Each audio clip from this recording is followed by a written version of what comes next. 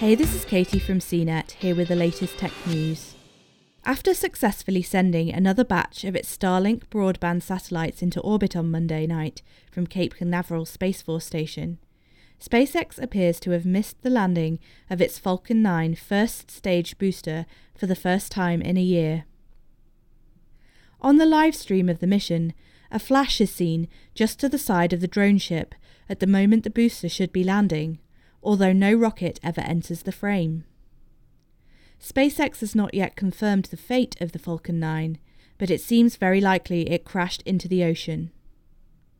In the process, it appears to have spared 3 seagulls that were hanging out on the landing pad and may never understand how close they came to being barbecued. The Falcon 9 itself had a decent life, completing 6 launches successfully, but only 5 landings in its career.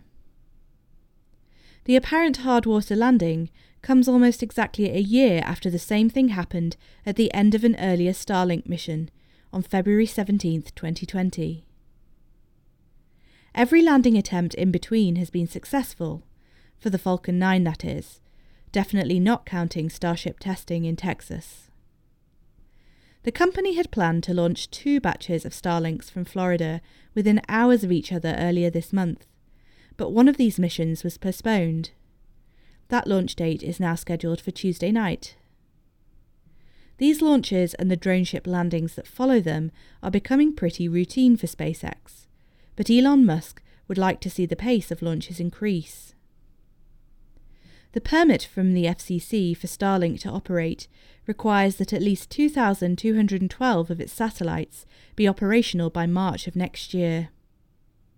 So far, over 1,000 of the small satellites have been sent to space, but it's not clear how many of these are currently operational.